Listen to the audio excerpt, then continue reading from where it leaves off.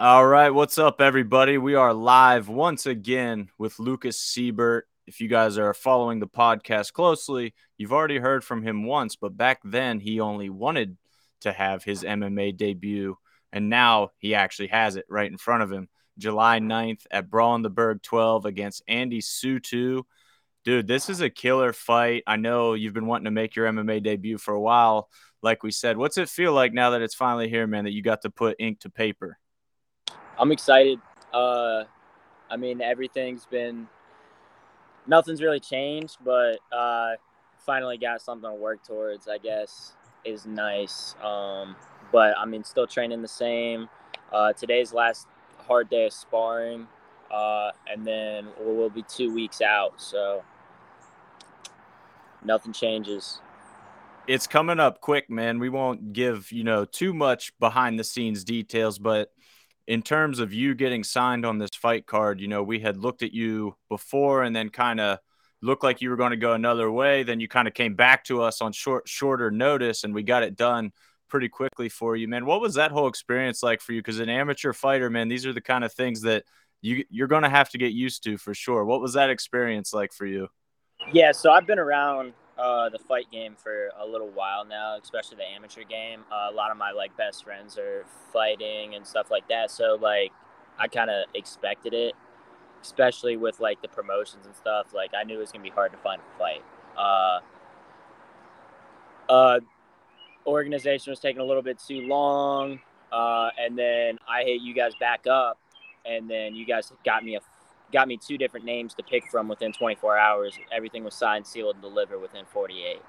I mean, you guys on your end did fantastic. Obviously, on our end, Sucker Punch, I mean, the best in the biz. So, I mean, they were all over it. Yeah, they're awesome to work with, man. You've been awesome to work with too. That's one thing that definitely stands out to me is kind of your maturity for such a young guy new to the fight game as well. I think it's interesting, we talked about it on the last podcast, so I'm not going to totally rehash it, but you mentioned how wrestling in college kind of helped you develop that, how when you got to college, you weren't remotely the same guy that you are today. Now, I just want to hammer home like you've graduated since that podcast, graduated college, first generation graduate. I know you're super proud of that, man. What does that feel like? What was that celebration like for you, the graduation? It was awesome, man. I mean, just to see uh, my biggest accomplishment so far in my life. So, uh, I mean, it was awesome having my whole family there. Uh, I think my college coaches were pretty proud of me, seeing how much I've grown up since I was 18 years old. And they're really the people that instilled kind of who I am uh, from that age, 18 to 22. I mean, they were my family. Everybody there at WVU uh, was my family, and they've kind of instilled a certain work ethic in me that I've been carrying with me. Yeah, I think it's always interesting when a wrestler or any college athlete for that matter goes to the next level and takes on that next chapter of their life. Do you feel kind of blessed that you have MMA to transition right into? I mean, this is obviously going to be taking up a lot of your time now. It's like I'm sure you're still going to have to figure some things out, but you got MMA there as kind of a base, right? Yeah, honestly, it couldn't have worked out better. I mean, it's been the plan for a little while now. It was just kind of putting everything in line uh, and being sure I really wanted to do it. But obviously, I've been training for 3 years at Immortal, and it was really just kind of going. And when it came time, putting pen to paper, doing what I needed to do, stuff started to fall into place. Obviously, I got with Sucker Punch. And I mean, it seems to me like everything just keeps working out. So I'm going to just keep doing what I'm doing. Yeah, man, it's cool to see the moves that you've made and the things that you got in place already. Like you said, working at Immortal, we got to talk about that a little bit, man. What's it like just knowing that you're at a gym like that right off the bat? You got Matt Brown, Mark Coleman. I mean, absolute legends of the fight game there. How much confidence does that give you? I mean, as far as an amateur fighter in the game, I don't think there's very many people that have what I have.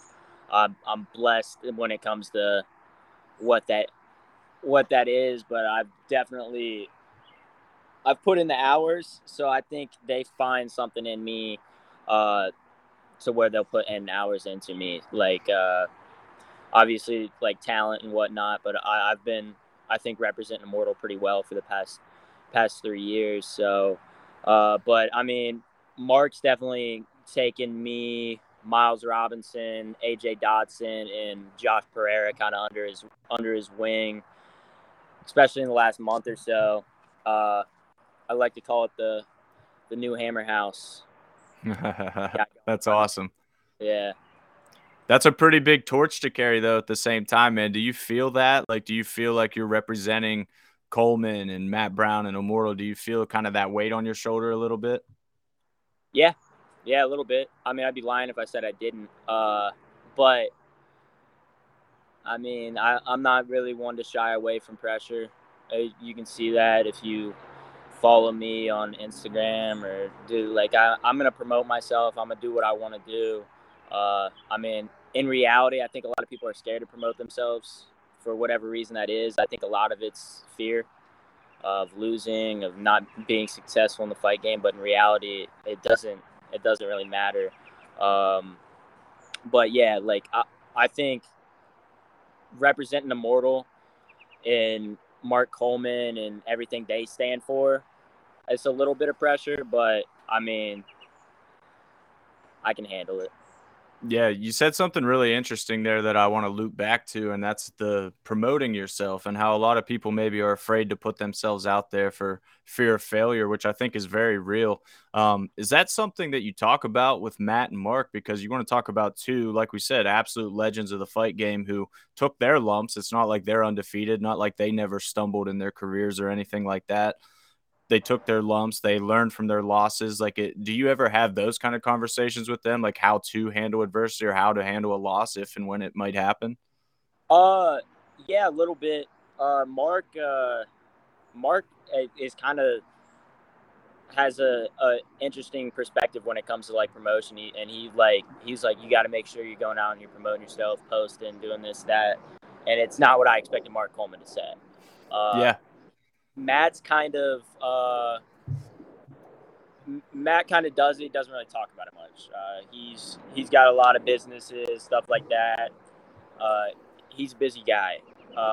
But I see a lot of people like the only other podcast I watched other than Ethan's, of course, was Kama's, and Kama was kind of like alluding to like a lot of people are Instagram fighters and stuff like that, which I do think is true.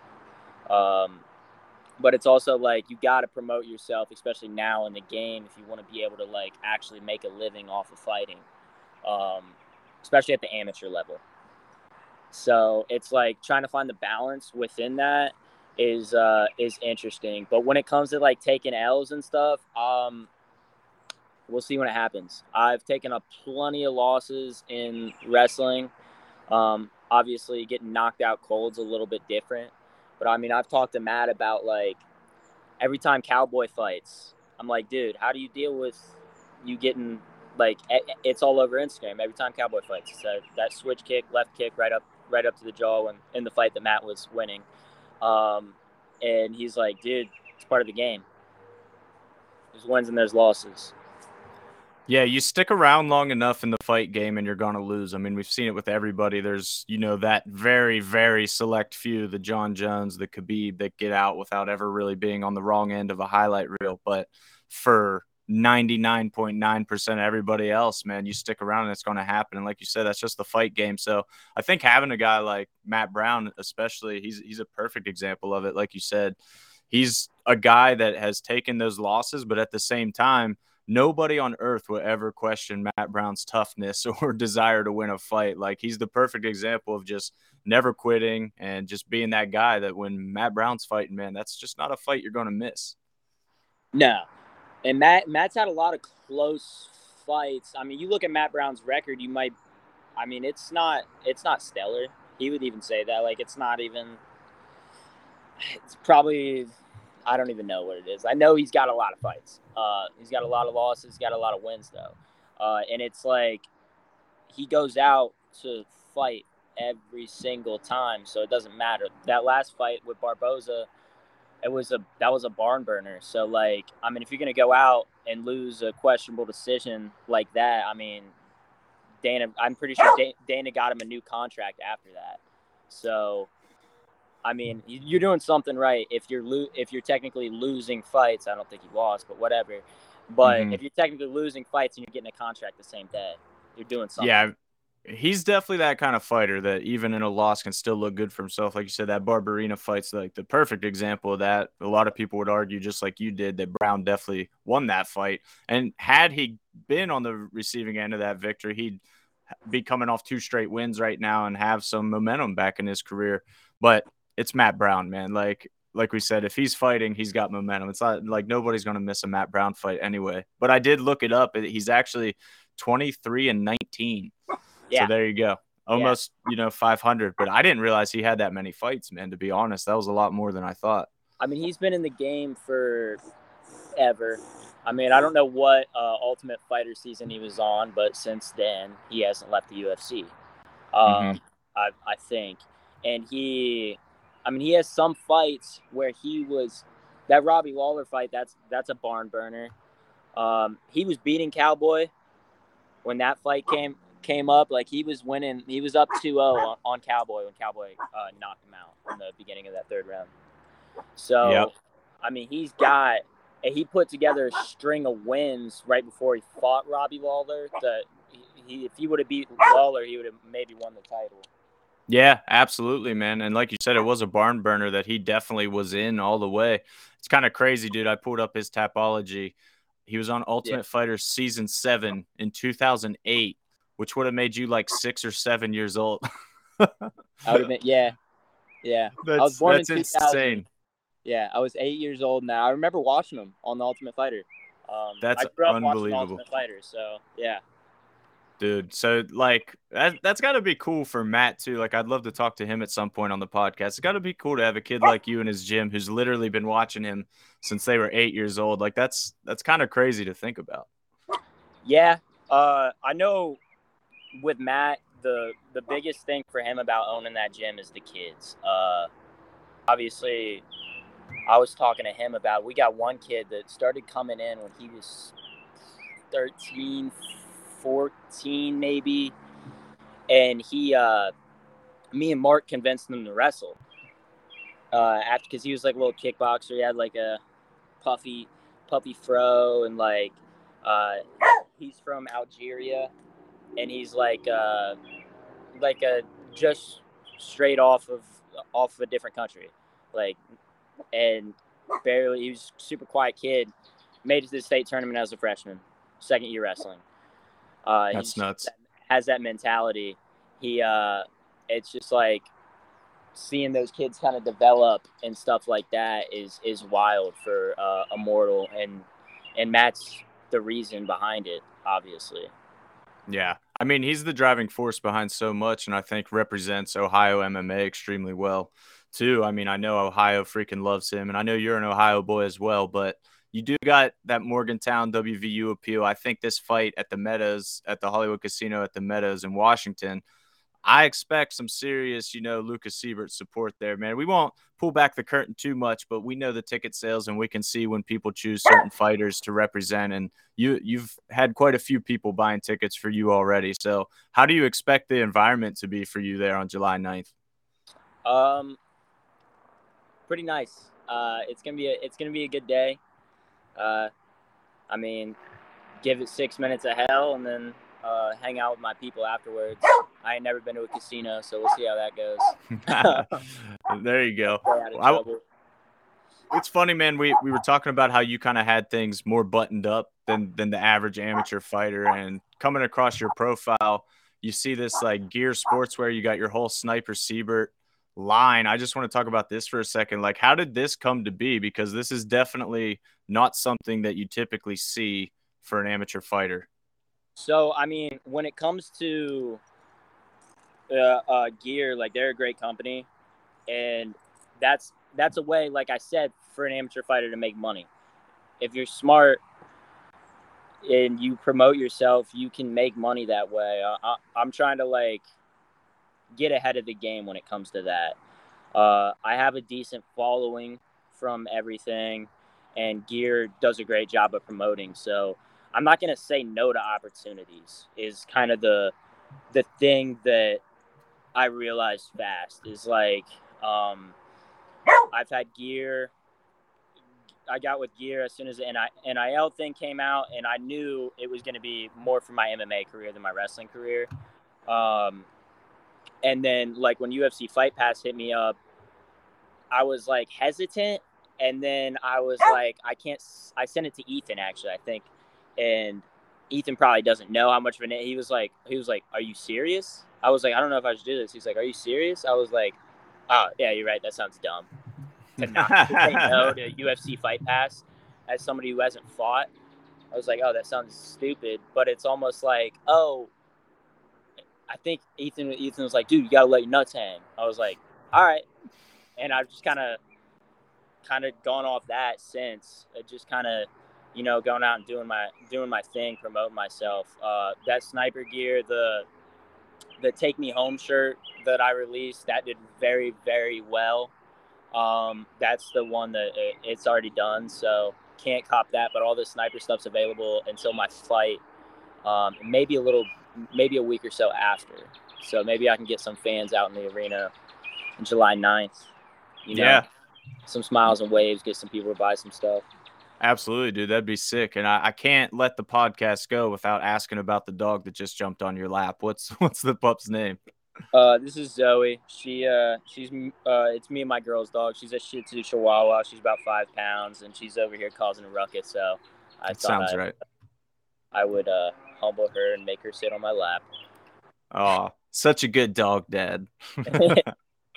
That's perfect, dude. We have a German Shepherd as well, and she definitely keeps us honest. We'll say she's a freaking maniac, dude. They're the best though. They are the best. Yeah, I mean she's a lot smaller than a German Shepherd.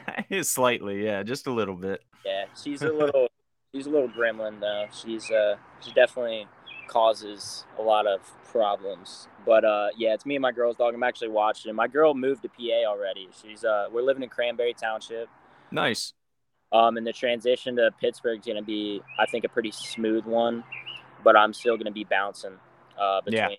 Yeah. I've been training at Strong Style a lot. I go up Tuesdays and occasionally Thursdays, making some good connections there.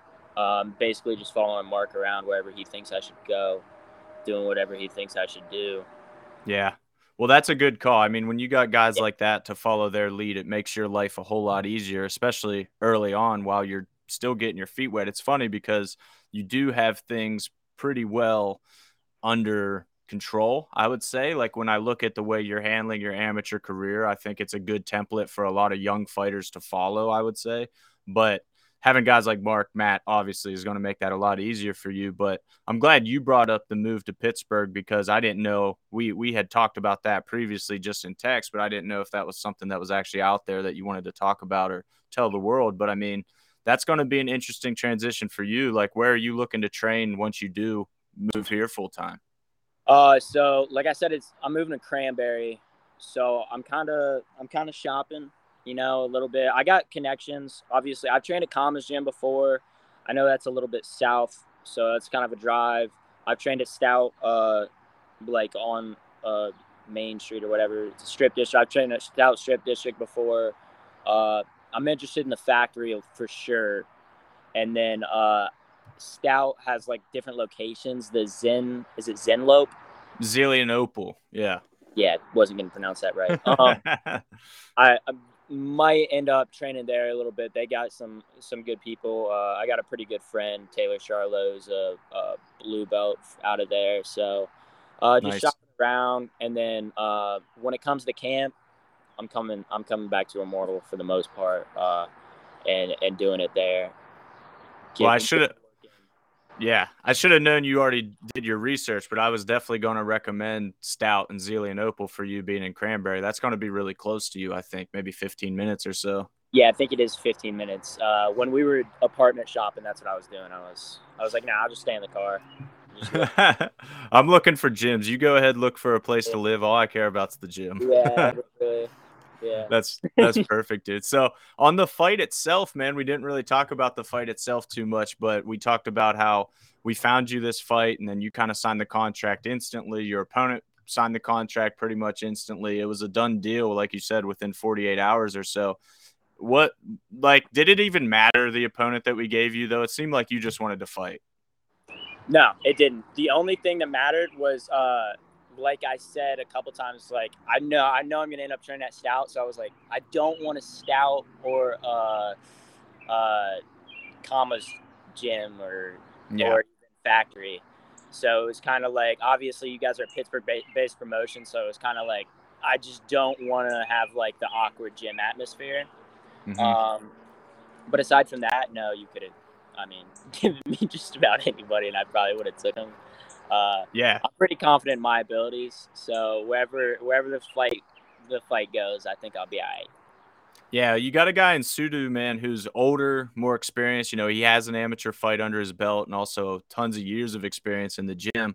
And his teammate, Rachel Greenwood, fought for us back at Brawl in the Berg 11, I want to say, one of the ones in Monroeville earlier this year against Willow Morton and looked really, really good, man. She impressed all of us, and we still keep in touch with her. We would love to get her back at some point, too. So I have a feeling that Sudu is going to be totally game, totally polished everywhere it goes. I remember being very impressed with Rachel, how well-rounded she looked. You know, I thought Willow was going to have a huge advantage in the wrestling department, but that didn't really pan out that way in that fight. So Rachel impressed me, and I expect the same from Andy. So it seems like a banger of a fight, man. Obviously, you being a D1 wrestler, the wrestling background, maybe people expect you to go to your wrestling, but what would you tell people is going to happen in this fight? I would tell people I'm a wrestler first, but as far as it comes to like the different parts. I mean, obviously it comes to wrestling, boxing, kickboxing, whatnot, jiu-jitsu. I'm a wrestler first, but in reality, I'm a fighter. I'll be all right anywhere. I have very, very much confidence in my abilities, wherever the fight wants to take place. Andy, I mean, he seems game. He's impossible to find anything on. I don't know. I know. Even, yeah. I guess I'll see on weigh-in day if he's even real. I mean, I'm looking him up. I'm like, damn. I know he's in Canada, but Canada's right next door. He's the closest part too. I mean, obviously, Lucy, stop. I don't know. I couldn't find much about their gym, anything. But I know it's wild. It's wild, man. They do have internet, so I would say the same thing to Andy. I don't know why Andy's so hard to find info on, but Rachel was the same way. So maybe they're just kind of a more private gym, private place, and maybe that's a reason why Willow did struggle at times in that fight. It's tough when you can't find tape on your opponent, I'm sure, but like we said, you're a debut amateur as well. There's obviously wrestling footage of you out there and some grappling footage and this and that, but there's nothing really out there of you showcasing your full abilities, I don't think. Nope. We'll see how it goes. I'm excited. I think it's gonna be a good one. I think obviously I'm gonna get out of there, in 6 minutes or less with a W under my belt. And it'll be a fun one. Yeah, I think kind of like the theme of this podcast that we talked about so much is how you've structured your amateur career and how you've structured this plan for yourself. How hard is it then to not get ahead of yourself and think about turning pro and think about getting to the UFC or whatever it may be? Like, how do you keep yourself grounded and just understand that it's a step-by-step process?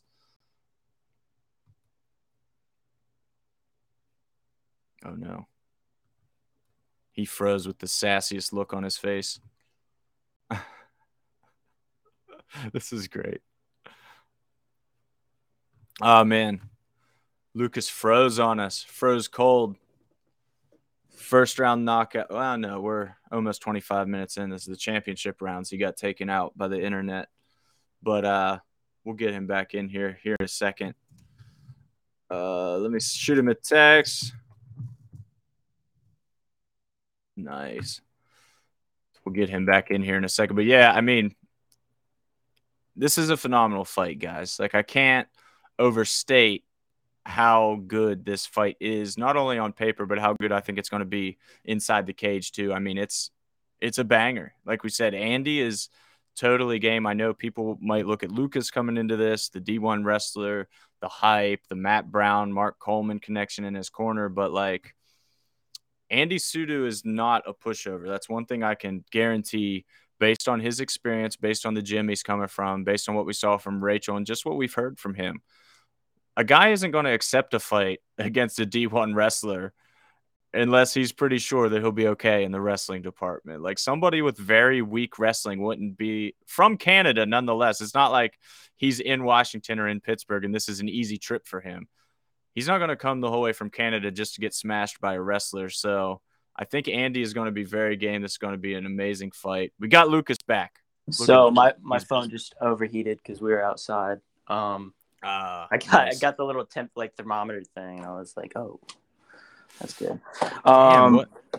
Yeah, I don't remember where we were necessarily either. You asked me how do I kind of like stay grounded and humble, I guess is the yeah. Just in terms of your career, like not getting 6 steps ahead and thinking about your pro debut or thinking about the UFC. Like how do you just stay in the moment? You got to win fights. So, I mean, you got to go out and actually perform or nothing matters. You can have all the potential in the world, but if you go out and you're 0-3, it does not matter. So, right now I'm 0-0. So, I mean, in reality, I'm a nobody. You got to go out. You got to win fights. This is the first step. And I think I know that fairly well. I've been around a lot of people that are high level. Obviously in MMA with Matt and Mark, in wrestling with living in Columbus my entire life, being around the Ohio State guys, at WVU. Like I've been around a lot of high level people, so I know what the character takes to be like a high level guy. And then I also know you got to go out and you got to perform. So. Yeah, that's true, man. And the interesting thing about amateurs too that I think people forget is like once you turn pro, man, that record resets to 0-0, and kind of people kind of forget about your amateur career to a degree. Now, if you go like 12-0 as an amateur or something crazy, they'll obviously talk about that. But for most guys, it's a reset. Like taking a loss as an amateur is definitely not the end of the world by any means. And in fact, a lot of the best fighters on earth took a lot of losses as amateurs because this is all about learning, all about developing. So like, is that something that you consciously think about going into this fight? Like, man, this is about reps and experience. It's not necessarily about going out and blowing, setting the world on fire. Yeah, I'm well aware of the amateur scene, obviously. When it comes to everything, I know, like, obviously you go 0-0 when you go pro. Right now, one of my best friends, Josh Pereira, he's in the transitioning period. He's like 6-1-1. His last fight was a draw in amateurs, which is wild. But it's like, all right, man, well, are we ready, or do we we transition pro, or do we want to get a couple more amateur fights? And I've kind of seen his whole career develop. I met him when he was 0-1, and now, I mean, we're 7 fights from then. So I kind of know the behind the scenes that goes on.